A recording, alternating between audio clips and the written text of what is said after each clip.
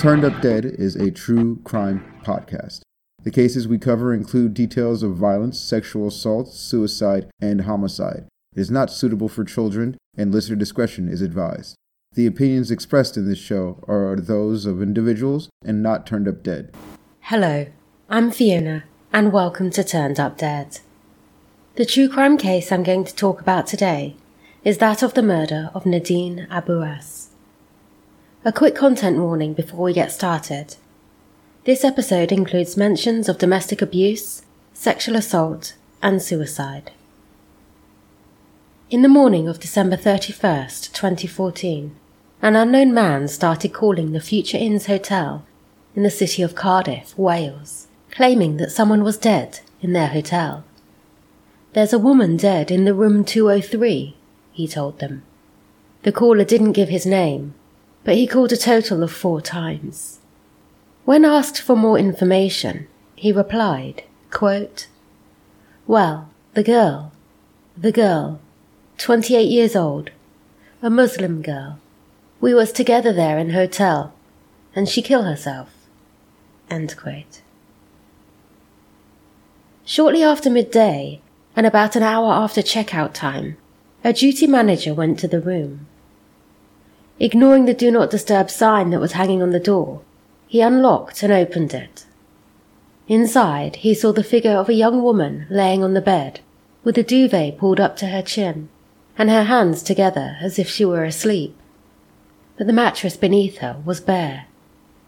Whilst it wouldn't be unusual for a hotel guest to sleep in and miss checkout, especially in Cardiff, a city famous for its nightlife, this woman was too still to be sleeping off a late night. The stillness inside room 203 was haunting, and it dawned upon the hotel manager that the woman was dead, just like the unknown caller had claimed. When the police arrived, they noted the bedsheets stained and discarded, along with some towels in the bathroom. To the side of the bed was a handwritten note, which looked to have been written quickly or under duress. In part, it read, quote, "My love, Sammy. I'm sorry we've come to an end. Love you." End quote. The note had been dated 12/29/14, written in the American format with the month first. In Wales, as with the rest of the UK, people usually write the day first. The woman's clothes were twisted around her body, and there was visible bruising around her neck. The deceased woman was quickly identified as being 28-year-old Nadine Abruas. Nadine had visited the US, but she was from the UK and lived in Cardiff. However, the hotel room her body had been found in had been booked by an American citizen named Ramahari Al-Mari. Ramahari also went by the name Sammy, the person named in the apparent suicide note. CCTV footage showed Nadine entering the hotel alongside Sammy Al-Mari shortly after 11 p.m. the previous night, and Sammy leaving alone about an hour later. Nadine Abruas came from a large family. She was one of 7 siblings, and she was an aunt to 9 nieces and nephews. Nadine had married when she was 21, but the marriage wasn't what she had hoped for, so she had ended it. Nadine was studying at the University of Cardiff, and she wanted to pursue a career in architecture, and she wanted a husband who would support this and her other ambitions. Nadine was an educated, independent woman who was very much in control of her own life, and she had goals that she wanted to accomplish. After the breakup of her marriage, she moved into her own flat not far from her family in Cardiff Bay. She was someone who wanted to be in a relationship, rather than needed to be in one. Nadine wanted a partner, a companion who also had aspirations and had similar views to her own. She certainly wasn't about to settle for anyone who wouldn't be a positive contribution to her life. But Cardiff is a small city, and its Muslim population is even smaller. After experiencing several disappointments in finding someone in her local area, she somewhat reluctantly turned to online dating. With her mum and sister's encouragement, But not much optimism, Nadine created a profile on MuslimMatch.com. Even though she still lived in her hometown, she didn't want to be limited by such a small city, so she was open to meeting men from all over the UK, as well as abroad. In 2012, Nadine came across the profile of Sami Almari. Sami lived in New York. His profile showed a seemingly confident, successful man. Nadine thought something could be possible. The two matched and soon began messaging each other. Sami seemed to have a lot of the qualities that Nadine valued. He was also witty and he made her laugh. They began to video call and their relationship developed. During one video call, Sami showed Nadine around his apartment, which looked like the perfect home for the well-paid professional man he presented himself to be. Sami and Nadine began to talk for hours and often well into the night. He was meeting all of Nadine's requirements, and more. He was charming, funny, and charismatic. He told Nadine that money was no problem for him.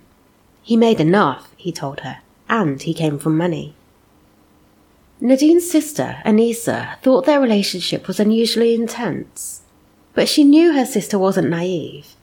Nadine was smart, and having already experienced what she doesn't want from a relationship, she knew what she deserved.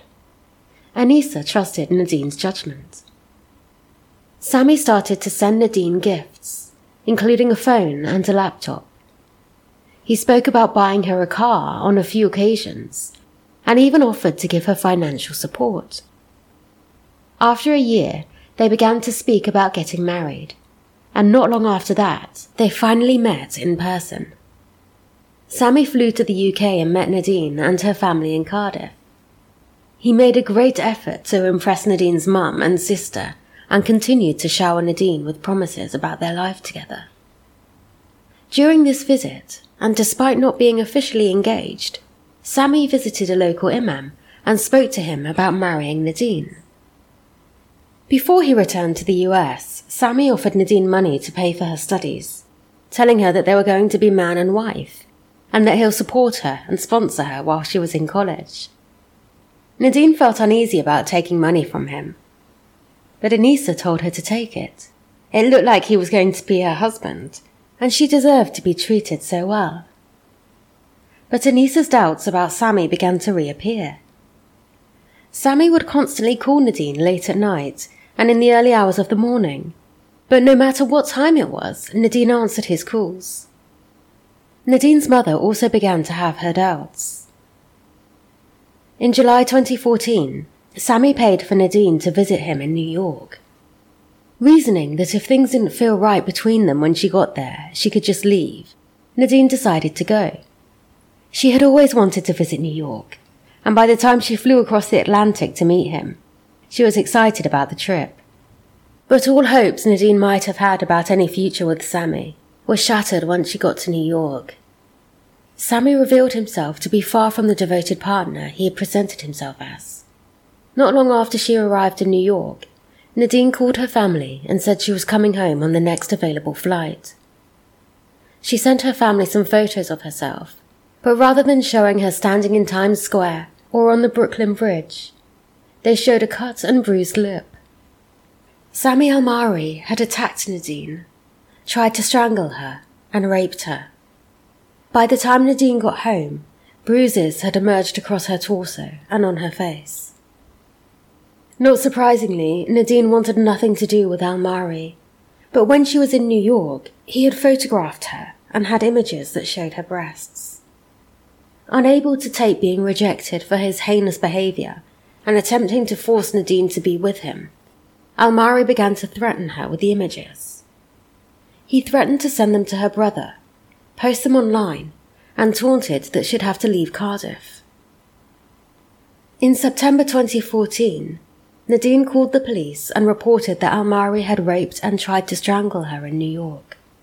Almari continued to barrage Nadine with text messages and phone calls. Episode 1 of true crime TV series Swipe Right for Murder focused on Nadine's case. In the episode, they played a recording of an automated voice of an answering service saying there were 45 new messages on Nadine's phone. They also played some of the messages Al-Mari left. In one, he repeats, quote, pick up, I love you. Hello? Are you there? Hello? End quote. In another, he demands, quote, pick up the phone, and continues, you want money? You want a car? I will do anything. Hello? I love you. Hello? End quote. By this time, it had been almost 3 years since they had first met online, and Nadine had met someone else. When Al-Mari had discovered this, the messages he left Nadine became even more abusive. I have been calling you a lot, he says in one. I will never ever stop now or give up. I will harm you. In another, he threatened, you will pay very bad. Nadine could see that he was an abusive psychopath, and she just wanted to be free of him.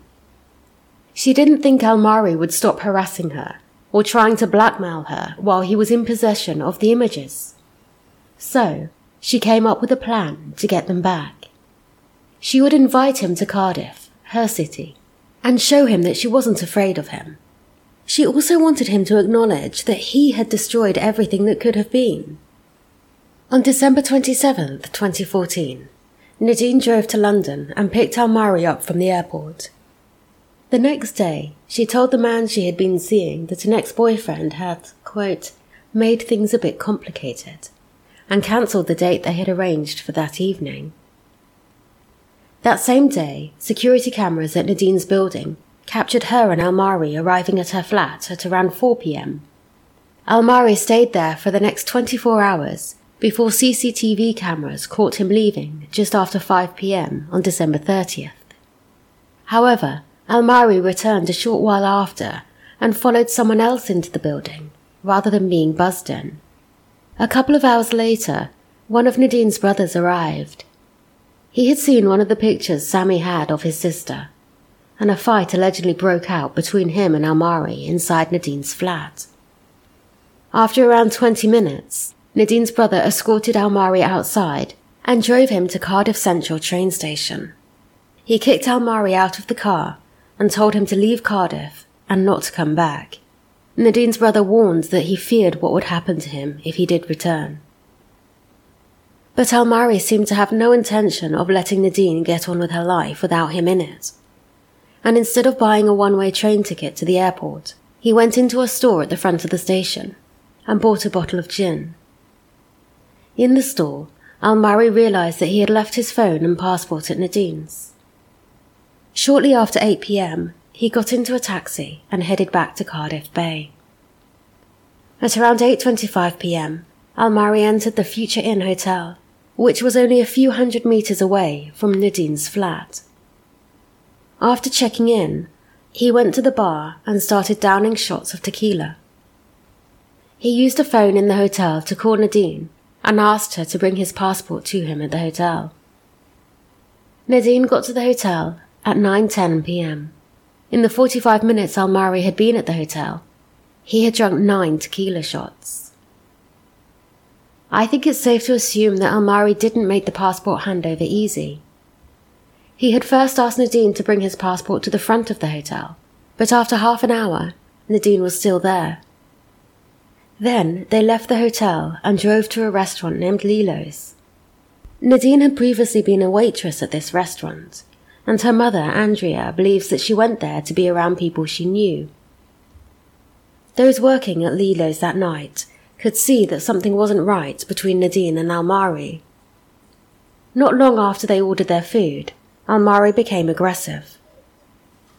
Other witnesses in the restaurant noticed that he appeared drunk, and they left after about 20 minutes.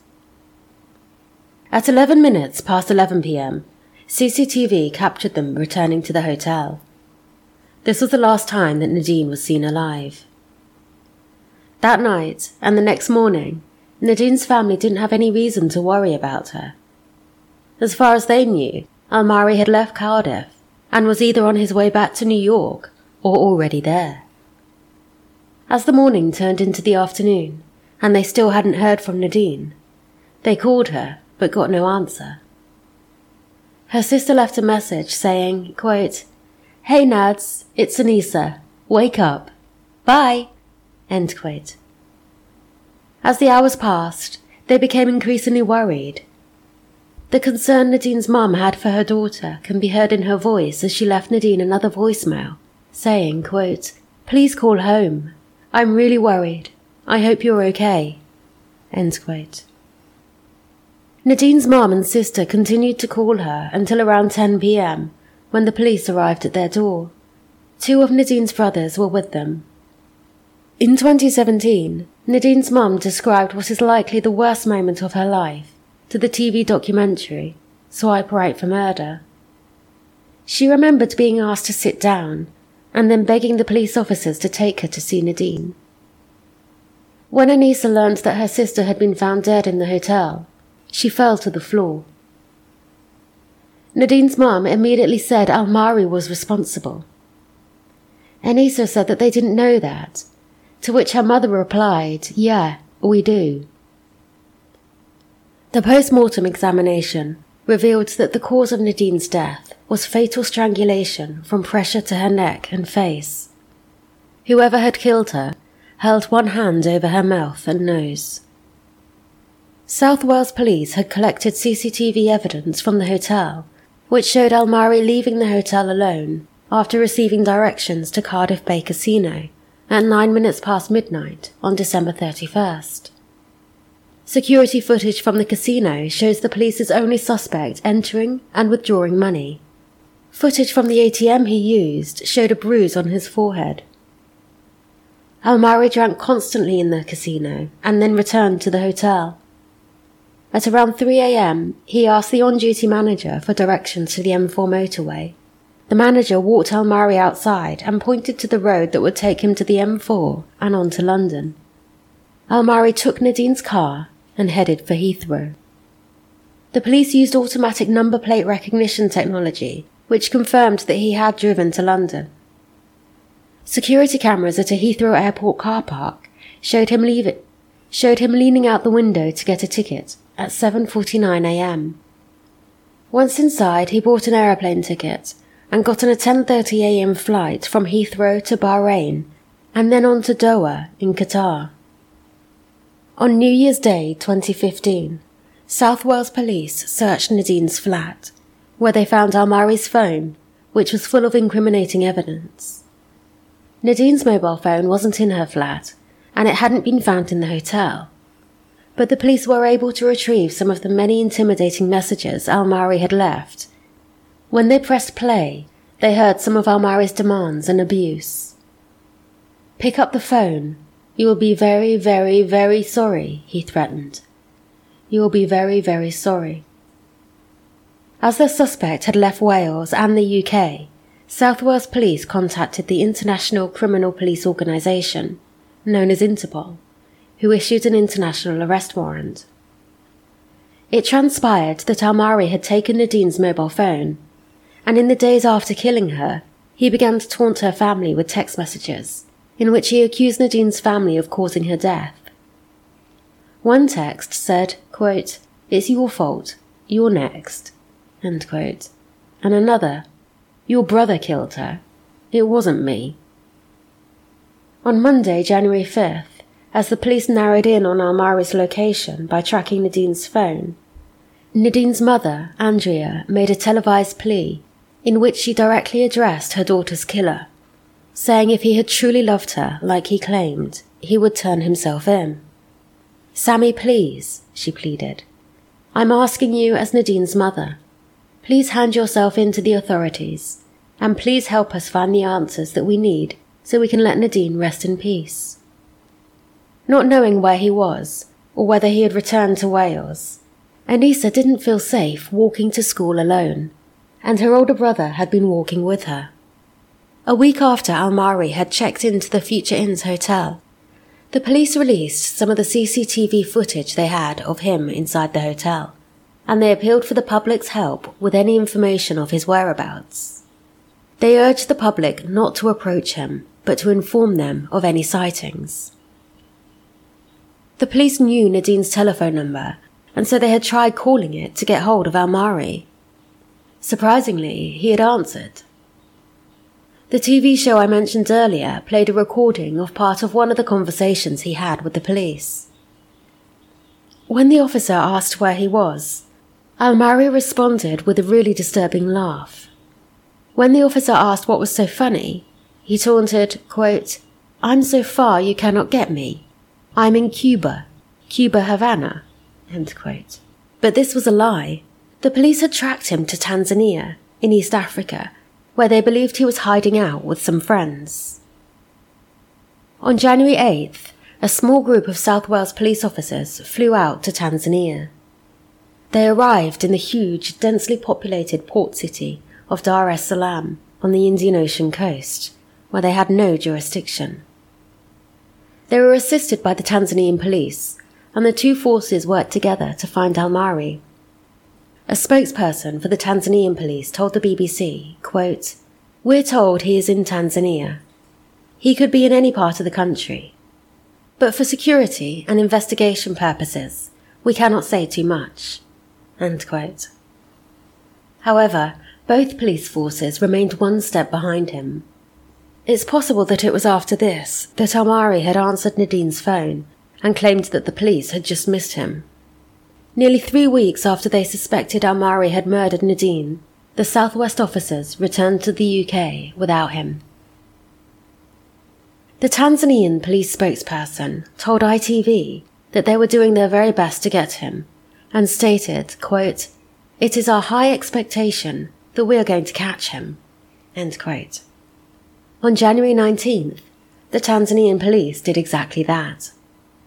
They found Almari hiding in a bush near the Zambian border and arrested him. In his possession was Nadine's phone, her bank cards, and her laptop. South Wales police officers returned to Tanzania on March 22nd to extradite Almari to the UK. One of the officers who went out to get him spoke of the arrogance Almari emitted. Almari was charged with the murder of Nadine Abruas on the night of December 30th, 2014. The information that the police uncovered in their investigation exposed the real Ramahari Sami Almari.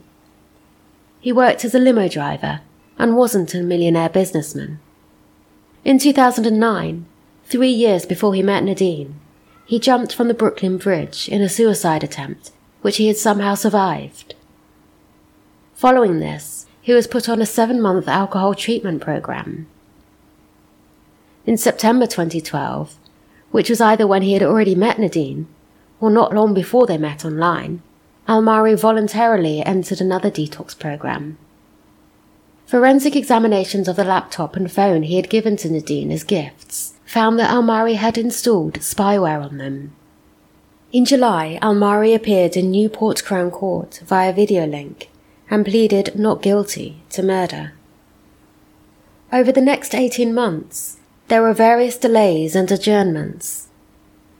In early 2016, Almari was admitted to Ashworth Psychiatric Hospital in Liverpool. In March 2016, after a number of clinical assessments, he was found fit to stand trial. Almari admitted unlawful killing, but maintains he was not guilty of murder because his responsibility was diminished. The prosecution didn't accept this, and on Tuesday, October 18th, 2016, a jury of 4 women, 8 men, and 2 reserves was selected and sworn in.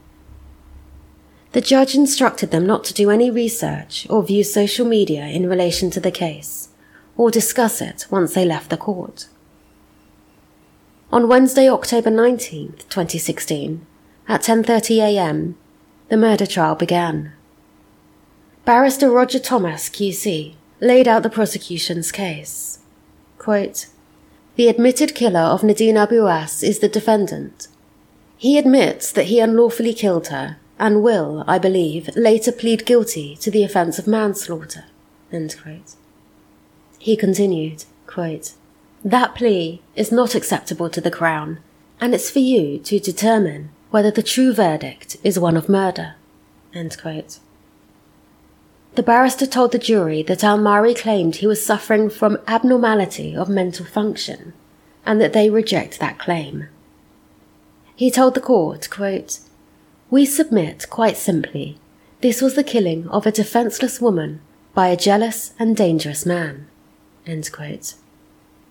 He told the jury that Al-Mari had put spyware on Nadine's devices and showed them the security video footage of him entering the Future Inn's hotel shortly before Nadine was killed. On the second day of the trial, with the public gallery full, Al-Mari's defense barrister, John Charles Rees QC, that after seeing the reaction of Nadine's family during the prosecution's opening the previous day, his client had decided to change his plea to guilty. With Al-Mari having admitted he was guilty to murder, the trial was over. On the steps outside the courtroom, Detective Constable Jennifer Coleman read a statement on behalf of Nadine's family, in which she thanked everyone who had assisted them and asked that they would be given the time to grieve and remember their beautiful Nadine. On November 2nd, the sentencing hearing began, and the aggravating and mitigating factors were discussed. The prosecution spoke of Al-Mari trying to control Nadine by threatening to post the photographs he had taken of her online. Roger Thomas QC called him, quote, "cold and callous," end quote. Al-Mari's barrister argued that there was no evidence that Al-Mari had used what he called intimate photos against Nadine. He told the judge that Al-Mari suffered from mental health disorders and that his actions weren't premeditated. He hadn't used a ligature, and Nadine had no other injuries. He highlighted that they had discussed marriage, and that his client's guilty plea had saved Nadine's family from having to go through a trial. Nadine's mother was given the opportunity to give an impact statement. She said, quote, "No one has really asked who Nadine was. She was a sister to 6 and an aunt to 9. Nadine was a ray of sunshine to everyone in her life. There is a huge void left in all our lives, and she can never be replaced. She was very talented to the point we were in awe of her. Nadine won over the hearts of everyone she met daily. I couldn't bear to think what must have even been going through her mind when he took her life. We allowed him to come into our family, and he took our child. He made us wait 2 years to grieve for our child. He has destroyed us." End quote. At 12:20 p.m, sentencing was adjourned until the following day. On November 3rd, the judge, Mrs. Justice Nicola Davis, sentenced him to a minimum term of 17 years. She thanked Nadine's family for the dignity and courage they had shown and told them, quote, "Your loss is immeasurable. To each of you I offer my deepest condolences." End quote. Following the sentencing, the senior Crown prosecutor, David Wooler, read a statement which said, quote, "Nadine Abruas was a popular and caring young woman with a bright future to look forward to. Sami Al-Mari's callous and brutal actions took that future away from her and left her family dealing with the immense distress that resulted from her loss. Having taken Nadine's life, Al-Mari immediately sought to avoid responsibility for his actions by fleeing the country. Thanks to a swift and professional multi-agency response, he was quickly brought back to Wales, where he has now been made to face up to what he did.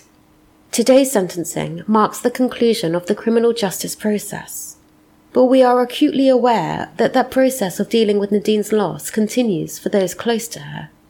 I would like to thank them for their bravery and dignity throughout the investigation and prosecution of this case." End quote. The Major Crime Investigations Detective Chief Inspector Gareth Morgan then read a statement on behalf of South Wales Police. He spoke of how the now convicted murderer exacerbated Nadine's family's grief by his continued telephone calls and messages, and noted that Al-Mari thought he could avoid having to take responsibility for what the detective called an abhorrent crime. In 2017, when the filmmakers asked Nadine's family what they thought of Al-Mari, Anissa said that she doesn't give him the time of day. Her mother echoed her strength and said, quote, He'll never take the memory of Nadine, the unbelievable privilege of having a daughter so beautiful, so kind, so considerate of others. He will never take that away." End quote. So, what do I think? Please remember that I have no background or education in law or law enforcement, and that these are purely my personal thoughts and opinions based on the information I was able to find out about this case.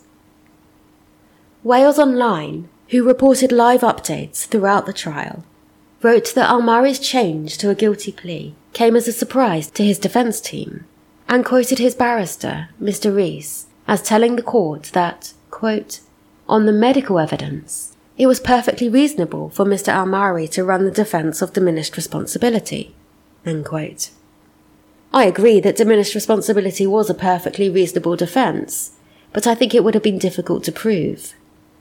Section 2 of the Homicide Act 1957 says that someone isn't to be convicted of murder if they were suffering from an abnormality of mental functioning from a recognised medical condition which substantially impaired their ability to either understand the nature of their actions, form a rational judgment, or to exercise self-control, and that resulted in them killing someone or being a party to the killing. I'm sure Almari had a few recognised mental conditions, but I don't think they were responsible for him killing Nadine. He had told Nadine that he would hurt her several times, and the jury would have heard that in Almari's own words from the endless messages that he left her. The spyware he put on her devices was planned and premeditated, again, something the jury would have heard about. The jury would have also heard about Almari's actions after he killed Nadine. I wasn't able to find out from my research if the prosecution mentioned the apparent suicide note on the first day, but if you remember, it was found next to the bed and said in part, quote, "My love, Sammy, I'm sorry we've come to an end, love you," end quote. And it had been dated using the American format of putting the month first. I'm sure the prosecution wouldn't have been short of experts who would have been able to speak about the similarities between the handwriting in the note and Almari's handwriting. I think the jury would have had a hard time accepting diminished responsibility with proof that Almari took such calculated steps to cover his crime. That's not even considering the fact that he left the country and then taunted the police that were trying to find him and Nadine's family. I doubt that he would have been found not guilty of murder if he had gone through with the trial, but I'm glad Nadine's family didn't have to sit through a full trial to find out. Like me, you might have wondered why Nadine didn't report Almari's threats of revenge porn. She may have told the police about it when she reported the assault in New York, and it just wasn't made public. But it's also likely that she didn't think much could be done about it. Revenge porn, the act of sharing private sexual materials without the person's consent, with the intent to cause distress, wasn't made an offence in its own right in England and Wales until 2015, which was the year after Nadine's death. I also wondered what happened when Nadine reported the assault. Newspapers reported that Nadine didn't pursue the complaint. In the UK, it's not up to victims to pursue a criminal complaint.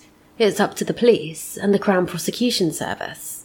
I imagine the problem would have been that the assault happened in the US, so would have to have been investigated by the police who have jurisdiction there.